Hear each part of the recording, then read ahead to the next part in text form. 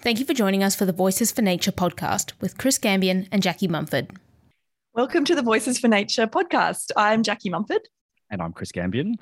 Today we are continuing our discussions with members of the New South Wales Parliament and the Crossbench. That's right. And today we're really excited to speak to two members of the Upper House of New South Wales Parliament, who both play a crucial role as crossbenchers. We'll be speaking to Kate Fairman, who's a member of the Greens and sits in the Upper House representing the Greens, and Independent MP Justin Field. Now, both Justin and Kate will be very well known to a lot of people who are listening to this, and in particular, Kate would be well known as a former CEO of NCC, a predecessor of mine, and Justin himself also a former staff member at NCC. So hope you enjoy these discussions. So lovely to have you here, Kate. I'm sure a lot of our supporters will remember you from your days at Nature Conservation Council, so it's lovely to see you again. Really interested to hear a bit about your journey from CEO at NCC into politics. How did you end up there? Yeah, well, I was actually involved in the Greens before I started at the NCC. So I had been managing kind of election or involved in election campaigns as kind of like a campaigner and a media advisor from Victoria to New Zealand, South Australia, and I ended up in New South Wales to work on the 2003 state election campaign. Was always going to move back to Victoria at the time, which was my home at the time anyway. Got involved in the Greens here, met my current partner still, Paul Sheridan, and started working then for Lee Rhiannon as a media advisor. Then when I did get offered the job as Nature Conservation Council CEO, that was amazing. I quit the Greens. I said, I've got to be really, objective here, non-partisan, was head of the NCC for 4 years. Then I just ran for the casual vacancy that was created when Lee Rhiannon ran for the Senate and got that, and then kind of moved on in. Obviously, I had rejoined by that time and moved into state parliament. And I tell you what, it was a really good basis to start as an MP here in New South Wales. I got the environment portfolio off in Cowan, and to have had that 4 years kind of working really at the coal front with so many communities was a very good a bit of life experience before I got in this place. Yeah, wow. Kate, there's a lot to love about nature in New South Wales, and as you've said, you've actually spent a fair bit of time all around the place, not just here in New South Wales. But what are some of the places you keep going back to, the sort of places that you love the most around New South Wales? Yeah, I really have a soft spot for Cozzy in the summer. So I'm not a skier. In fact, I've had a hideous ski accident, and I've just kind of haven't really got back on skis. Love the kind of alpine country in summer, is absolutely beautiful. So I go there a fair bit. I really love Mungo National Park as well. It's just such stark contrast. I can't believe we have such a huge variety of landscapes and ecosystems here in New South Wales. It's absolutely extraordinary. Then, of course, there's like Nightcap National Park, just the beautiful kind of Gondwana rainforest area of northern New South Wales, one of the most biodiverse places in the world. It's just, and the history of it as well, in terms of how those fantastic people in the north saved that incredible area. So yeah, they're kind of the spots. Everybody loves Royal, who lives in Sydney as well. Having said that, I reckon this weekend is going to be nuts in Royal. Everybody's going for their first bushwalk. Absolutely. But yeah, beautiful. Yeah, there's just so much to love about New South Wales generally when it comes to nature and national parks. Jackie and I are heading north in a couple of weeks' time, now that lockdown is over, as soon as we're allowed into regional New South Wales. And so it's going to be exciting to see some of that. Haven't been there for a couple of years, so I think it's going to be great. Yeah, I can't wait to get back out into nature. Yeah, I can't wait either. And Kate, you have a pretty unique perspective just from what you were saying before about your journey into politics. You know, at NCC, we are, fiercely non-partisan, and ideally what we would like to see is a race to the top on environmental issues from all sides of politics. Just keen to hear a little bit about that sort of inside track versus outside track, given that you have that, experience outside the tent trying to push the politics, and now you're there in Parliament. Could you just share some reflections on that and what you see as kind of the key sort of differences in your ability to affect change? Yeah, there's an interesting kind of relationship as well, I think, between the NGO movement and the Greens. Like I've been very, very heavily involved and so loyal to the Greens. But then as soon as I kind of got to the environmental NGO world, I was very careful to be quite removed from the Greens and not seen as a Green, if you like. I don't think, if you think about, say, the Labor movement and Labor, obviously, we don't have a formal wing, if you like, of the NGO movement, but I think there's a little bit more criticism of that. So that's interesting. I got a very good understanding at NCC of how important it is to be able to really have a strong movement and be able to demonstrate to, whoever's around the cabinet table with the environment portfolio that we are a strong and very powerful kind of movement, the importance of continuing to organise protests, the importance of lobbying, all of that. And I got a big insight then into, to be honest, just how much across the political spectrum, people kind of do care about the environment. Like politicians, from all persuasions, although potentially one party probably needs to care a little bit more, and that would be the Nationals. But politicians from all parties do actually care a lot about the environment, and it's kind of more the path that we take to get there, and unfortunately also the influence of vested interests.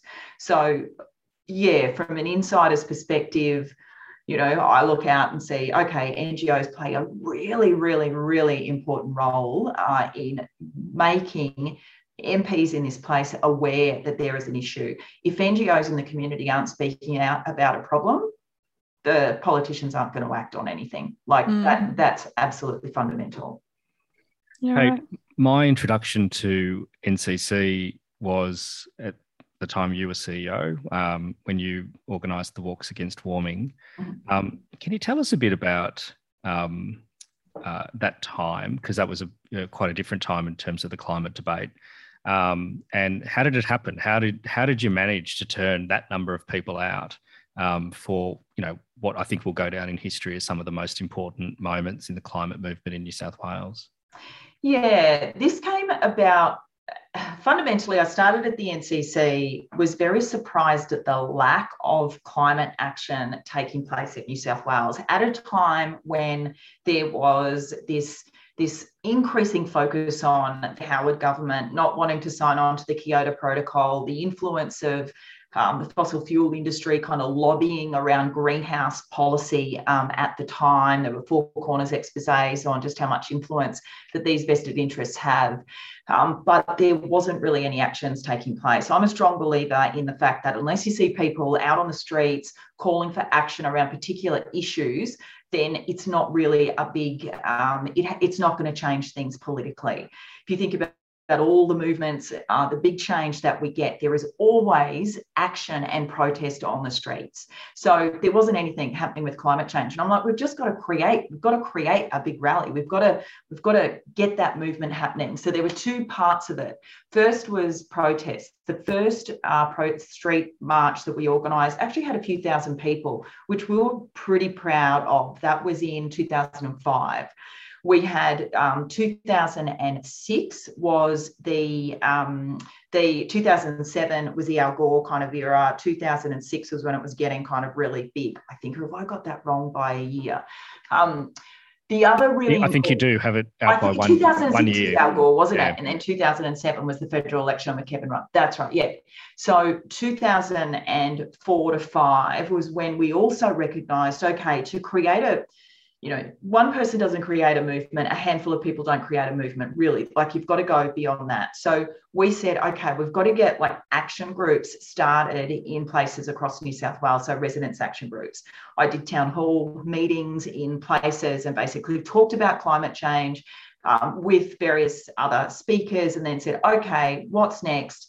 Start a resident action group, start a community group against climate change. So there was that happened. So we at the NCC played a critical role in building what we actually called climatemovement.org.au, and supported with resources, supported these groups starting from Bega to Balmain to other places around. So that was critical. So 2006 happened, and 2006 with Al Gore happened at the same time, about 6 weeks out from Walk Against Warming. It couldn't have been more perfect. So we actually started getting mainstream media really interested in climate change. I remember doing interviews on Triple M, Kate Blanchett went to it. We had something like 30,000 people in Martin Place. It was massive, 100,000 people across the country.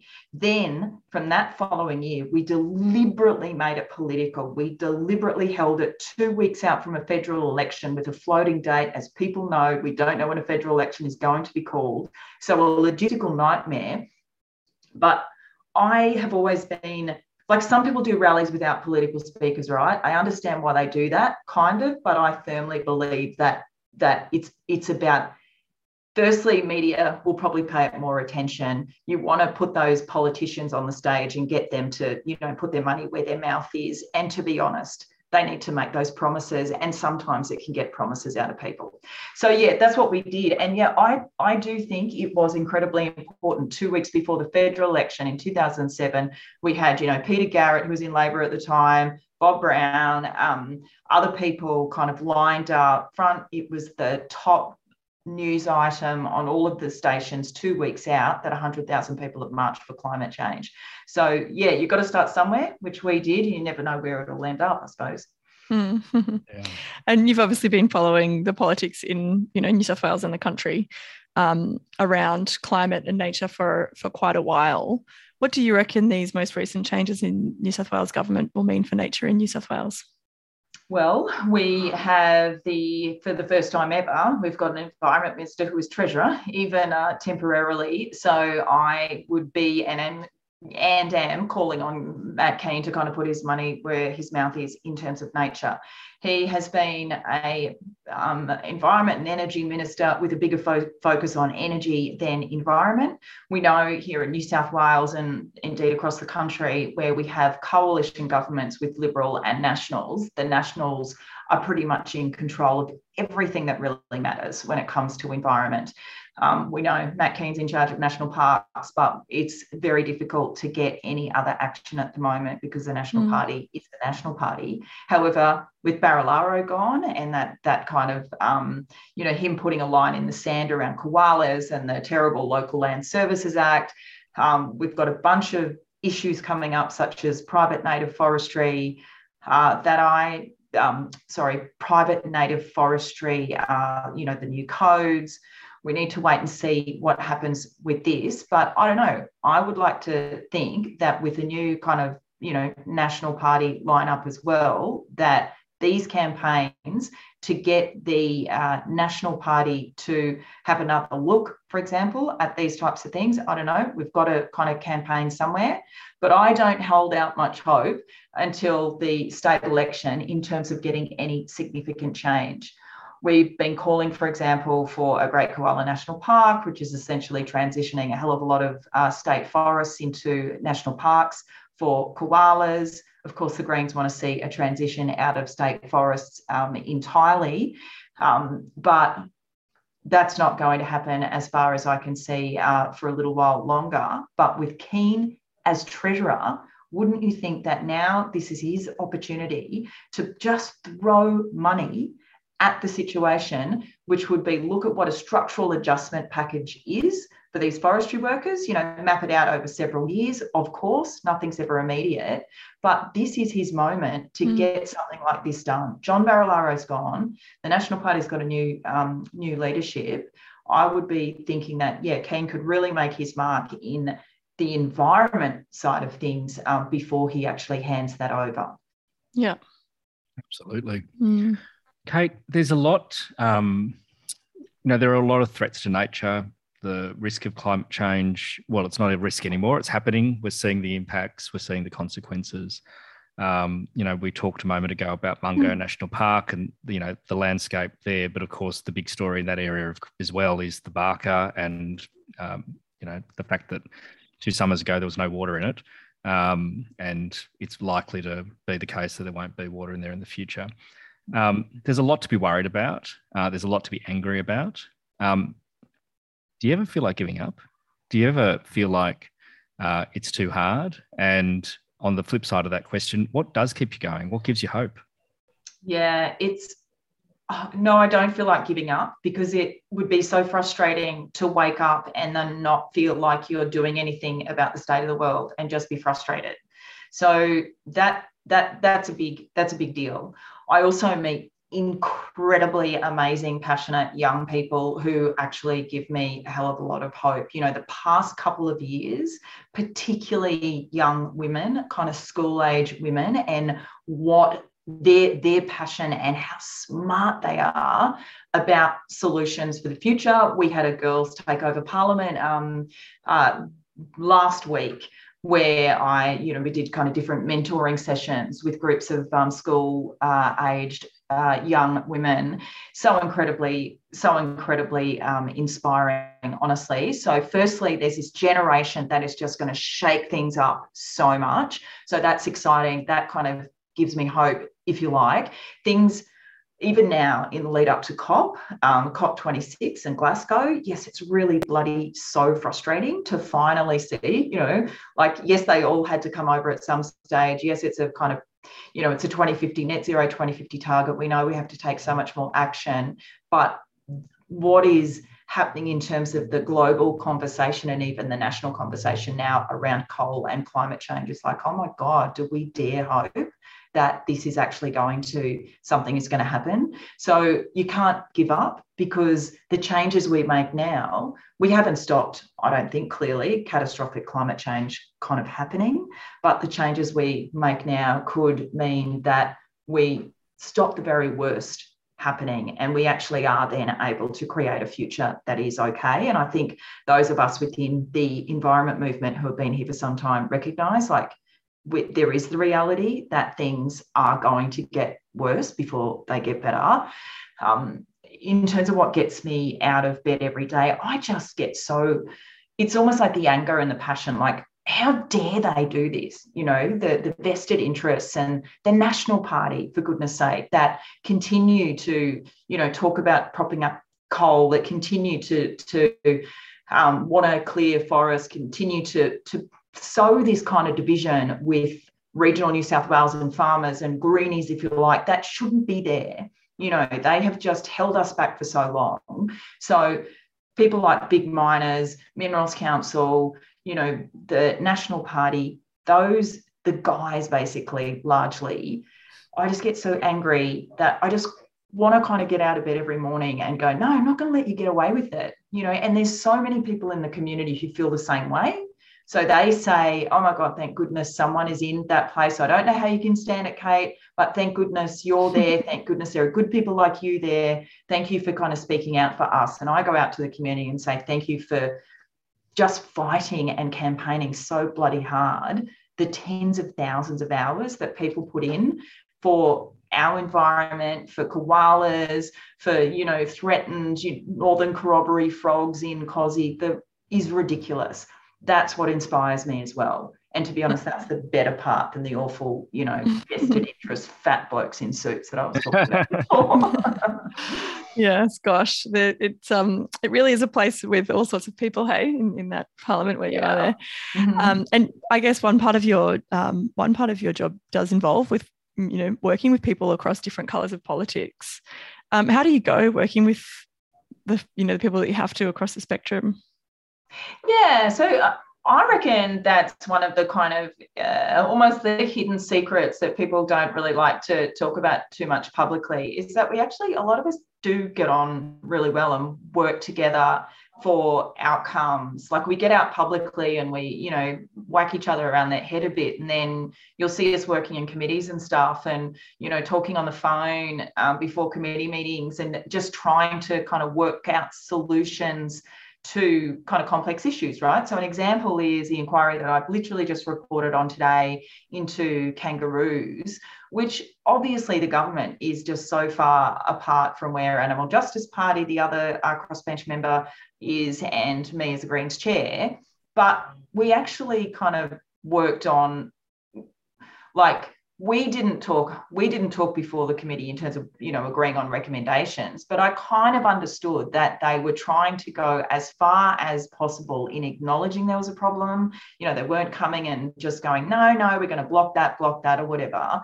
And actually, we got a really solid report at the end of it. Penny Sharp from Labor was on there as well. And we kind of worked together knowing, there is an issue. We're not going to agree on all of this, but there's a problem. So there's a problem in the way in which kangaroos are managed, and there's cruelty issues, and there's modelling doubts, all this stuff. So yeah, we work together. We actually work together reasonably well. Having said that, there's also times when you're just infuriated with how a debate or something plays out.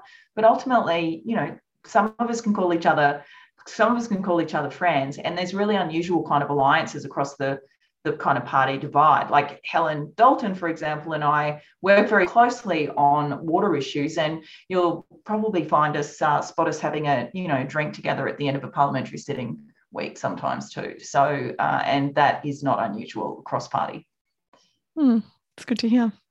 Kate, this is a question we're asking everybody, which is, for a lot of people, it can feel frustrating to get the attention of politicians, to get to get heard in the first place. And on the flip side, we do sometimes hear from politicians goes, sometimes you don't make it easy to hear us, to be heard.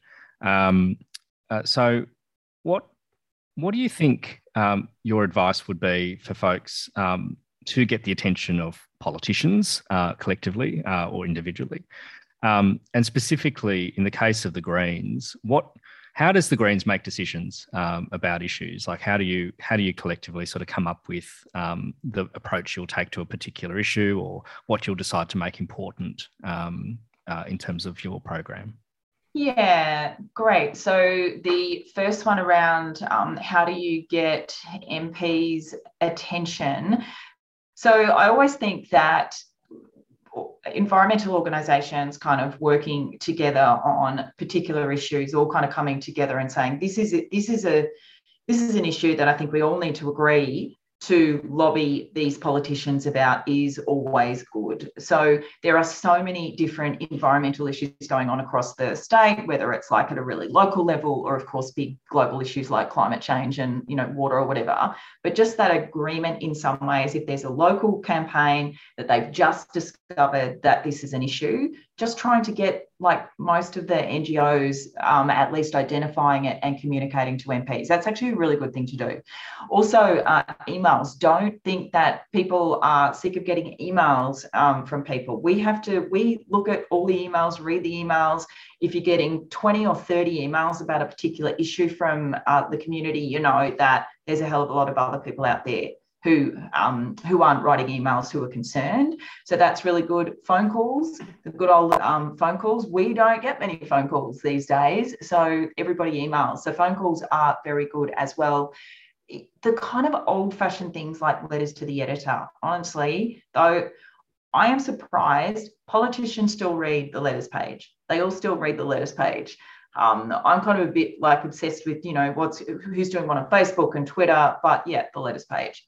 So all of that matters, as does your, Facebook, Twitter. I just raising awareness. Also getting unexpected allies is really, really good. So we've always got this community, people who probably are your usual suspects who are concerned about environmental issues. Get a couple of local business owners and others to front that campaign. I always recommend to people. In terms of the Greens, how we make decisions, we have, close to 50, I think, local groups across New South Wales. Those groups can put forward recommendations for campaigns or policy. We have an environmental action working group that meets monthly, where we take different issues. If I get emailed, for example, a local issue across New South Wales, if I get that email and I think the Environmental Action Working Group should hear about this and discuss it, that's a way for the party to agree on something.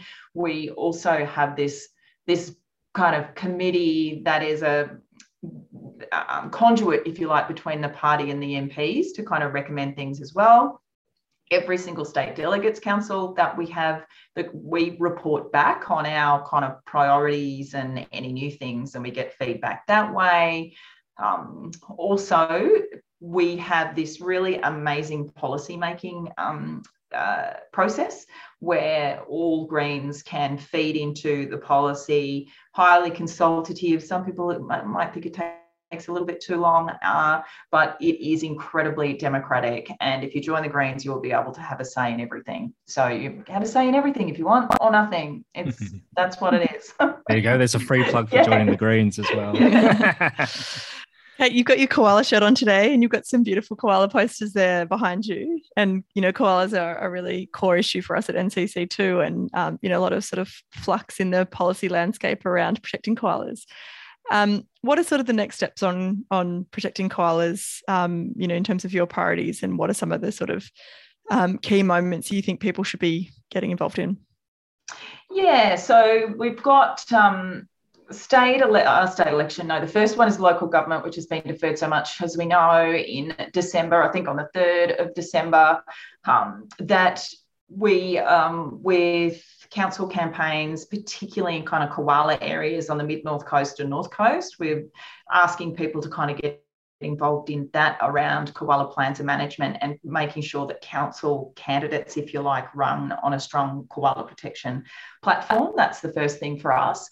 I think my sense is, with where the government is at on this, I have heard that the new koala strategy has potentially been paused, that koala protection is being increasingly focused on acquiring particular land that may be koala habitat. I think the government from that might be giving up in terms of trying to, I don't know where the changes to the Local Land Services Act that have to come before the Parliament, as well as the changes to the Private Native Forestry Code, they have to come before Parliament. I haven't heard anything. Obviously, COVID has kind of slowed that down. What I can say for sure is that the campaign to protect koala habitat in New South Wales hasn't stopped. We've got the Great Koala National Park campaign. I think we need to be campaigning very strongly for transitioning state forests, into national parks, particularly in that Great Koala National Park area.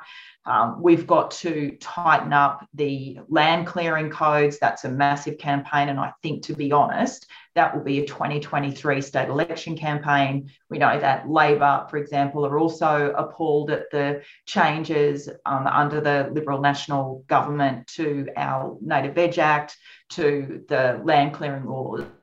So for me, given it's, where are we, October 2021, we are now starting to build the campaign, leading into 2023 around the basically threatened species, biodiversity conservation. Koalas will play a big role, but we are still seeing so much koala habitat being cleared, like just piecemeal stuff, despite the koala report, despite the recommendations in that report that we can't afford to lose any more habitat. We are still seeing so much clearing being signed off, particularly when it comes to urban development, and Campbelltown is a case in point. Hey, Kate, thanks so much for taking the time to chat to us. Really appreciate it. Hey, thanks, Chris. Thanks, Jackie. That was fun. Hey, Justin, thank you so much for joining us. You are probably best known in conservation movement circles at the moment for being the person holding together a fairly delicate coalition of people in the upper house when it comes to things like floodplain harvesting.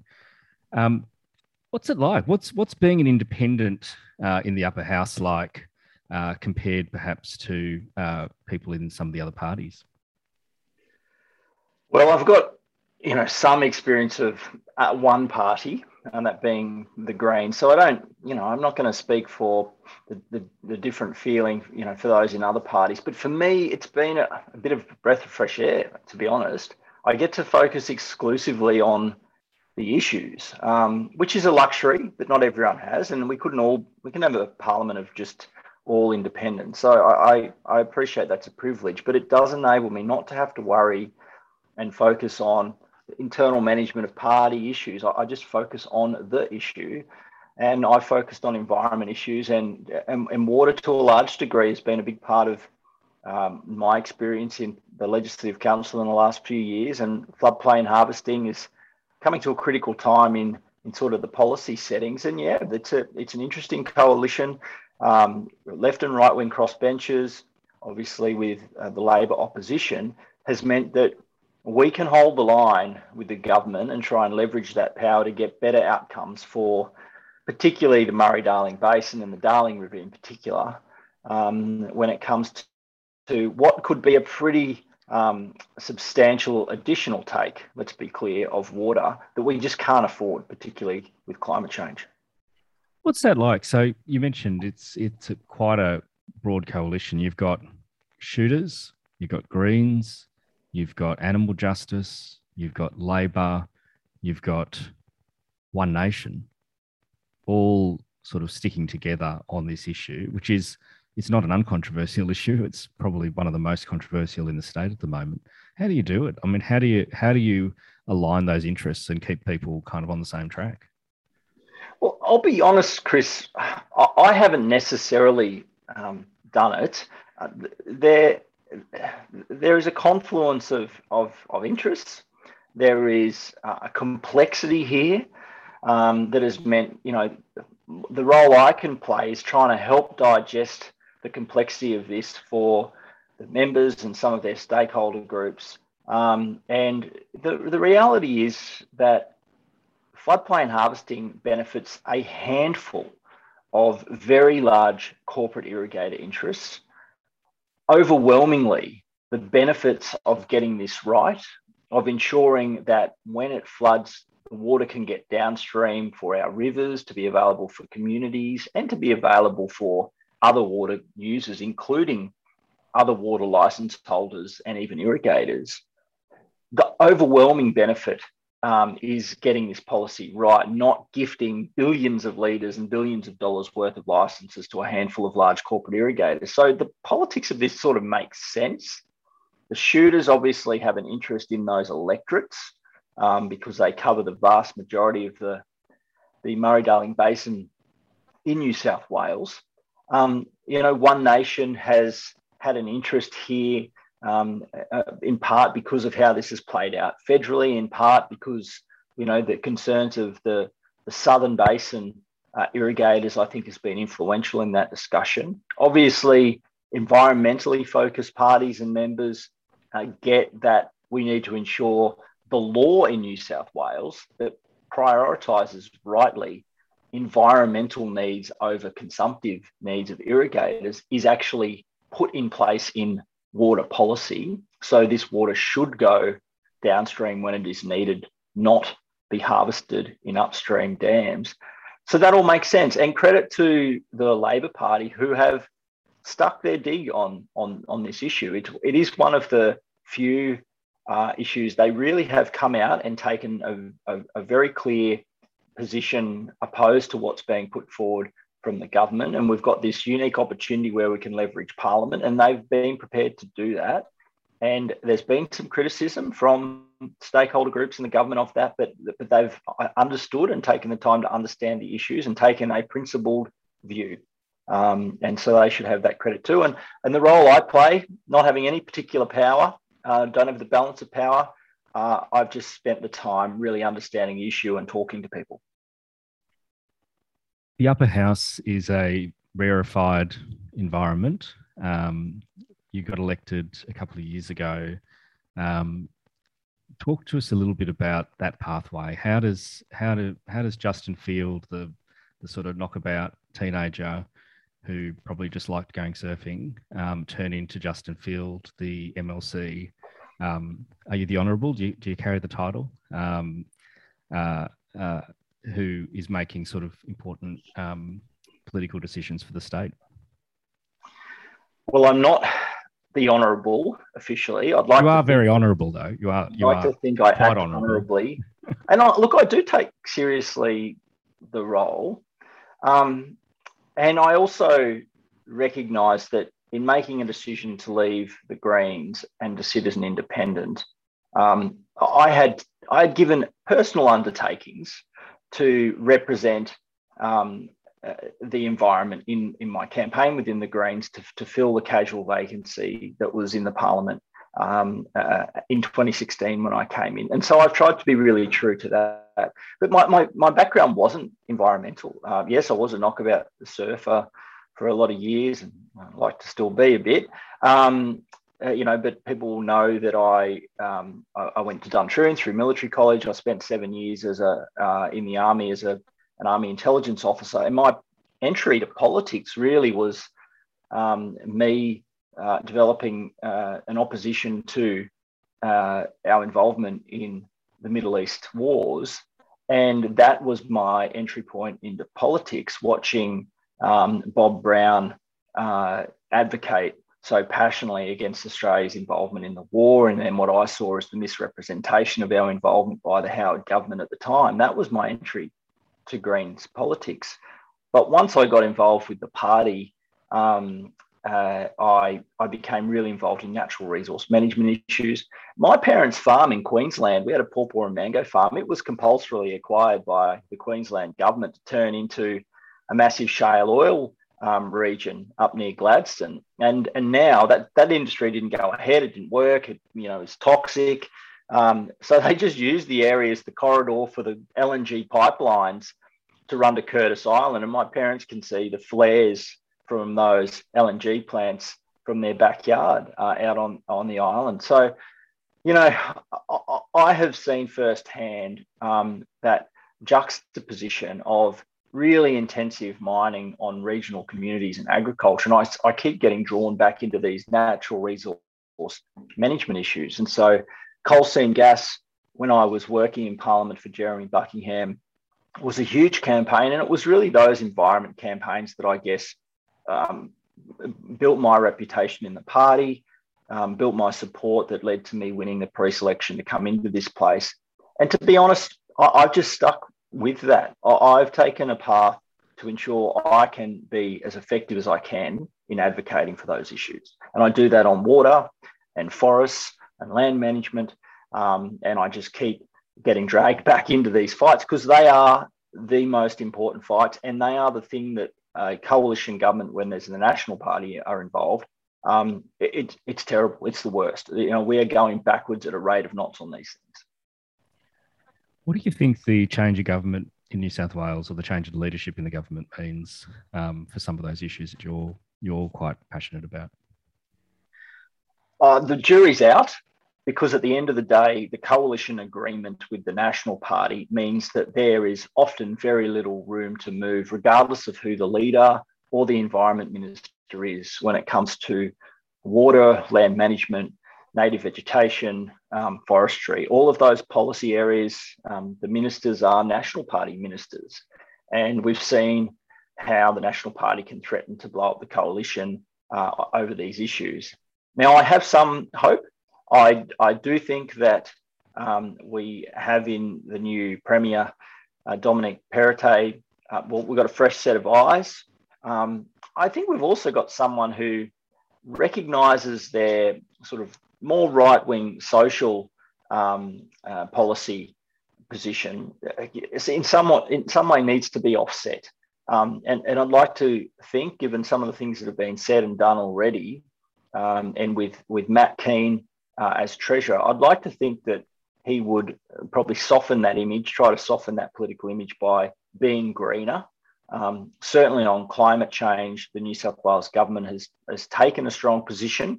The actions are not quite there yet, I'll be honest, but the policies and the rhetoric is good. But I keep coming back, Chris, to the biodiversity stuff, the real core things around natural resource management. It is very hard for a Liberal Premier and Liberal Treasurer and Environment Minister to move the National Party. That is the barrier here. When you look around this state, it's a big state. You live on the South Coast. What are the places? What are your favourite places in New South Wales? Well, yeah. My new favourite place is North Durras, actually. We've been spending some time down there. It's only half an hour from my place. I spent a lot of time out in the forest around South Broome and Shallow Crossing with campaigners. It's about 20 k's as the crow flies from my house, really badly affected by the bushfires. But, we do live in a beautiful state. Its natural resources are its assets. I've spent a lot of time out in the northwest as well, on the Liverpool Plains, and that beautiful landscape too really grabs me. Look, you can make the most of the environment in New South Wales, really, wherever you are. But I am probably a coastie. I'm a beach person. The South Coast coastal environment, our coastal lakes and our beaches are really just truly spectacular. Okay, I can't let you get away without asking you this one, because everybody wants to know. But March 2023, your term expires. What's next for Justin Field? Surfing. I think there's a lot of people listening who will hope that you decide to have a crack at staying in the Parliament. But hey, thanks so much for taking the time to chat to us. Real pleasure, Chris, and thank you for what you've been doing, your leadership at the Nature Conservation Council. It is an absolute critical time for the environment in New South Wales. Unless we see a big change from this government, I think we need a change of government if we're going to get a turnaround, particularly in those natural resource management environment issues. And the NCC and its member groups and supporters play a critical role in raising awareness and hopefully shifting the dial when it comes to the next election in New South Wales. Thank you, mate. So that was Kate Fairman and Justin Field, both really important things, had really important things to say about the role that they play, working with, both government and the Labor Party to try and get better outcomes for nature. It's quite interesting to hear that important role that MPs play and the sort of inside track role that crucial players can play inside Parliament, but also, how we as outsiders, if you like, or people in the NGO and activist space can work with members of Parliament to get better outcomes for nature. Absolutely. And if you think about the Parliament in the last couple of years, the best results that we've had for nature have been a direct result of the work of these two people. The politics around floodplain harvesting at the moment is really being led, and I don't think I'm speaking out of turn to say that Justin Field is very much leading the charge there and holding together a really surprising alliance of people to keep that regulation in check. And Kate Fairman on koalas last year when the bill was defeated, as Catherine Cusack herself said to us when we interviewed her earlier in the year. She was one vote, and she might have been the final and deciding vote, but there were all those other members that voted against the bill as well, and that was because of the advocacy of Kate in particular and the committee that she led last year. So we've got two good ones there. That's right, and it's so important to have champions inside Parliament for our issues. So the importance of having relationships with those MPs and making sure that they're really kind of wheeling the barrow of the issues that we care about and that the conservation movement cares about. So it's wonderful to have their leadership inside Parliament on those issues. As always, you can listen to this episode on Spotify or Apple or wherever you get your podcasts, or catch us on YouTube. And if you like our work, if you can afford a few bucks to chip in and keep us going, it'll be very much appreciated, because koalas grow on trees, but money does not. Money definitely does not. So Thanks so much, everybody. We'll catch you next time. Hopefully, our next interview is going to be with Matt Keane, now Treasurer of New South Wales, and with any luck, he'll be able to be a strong advocate for the environment in this new capacity. That's right. Thanks, folks. Thank you for joining us for the Voices for Nature podcast. If you enjoyed this episode, head to our website, YouTube, or your favourite podcast player to find more.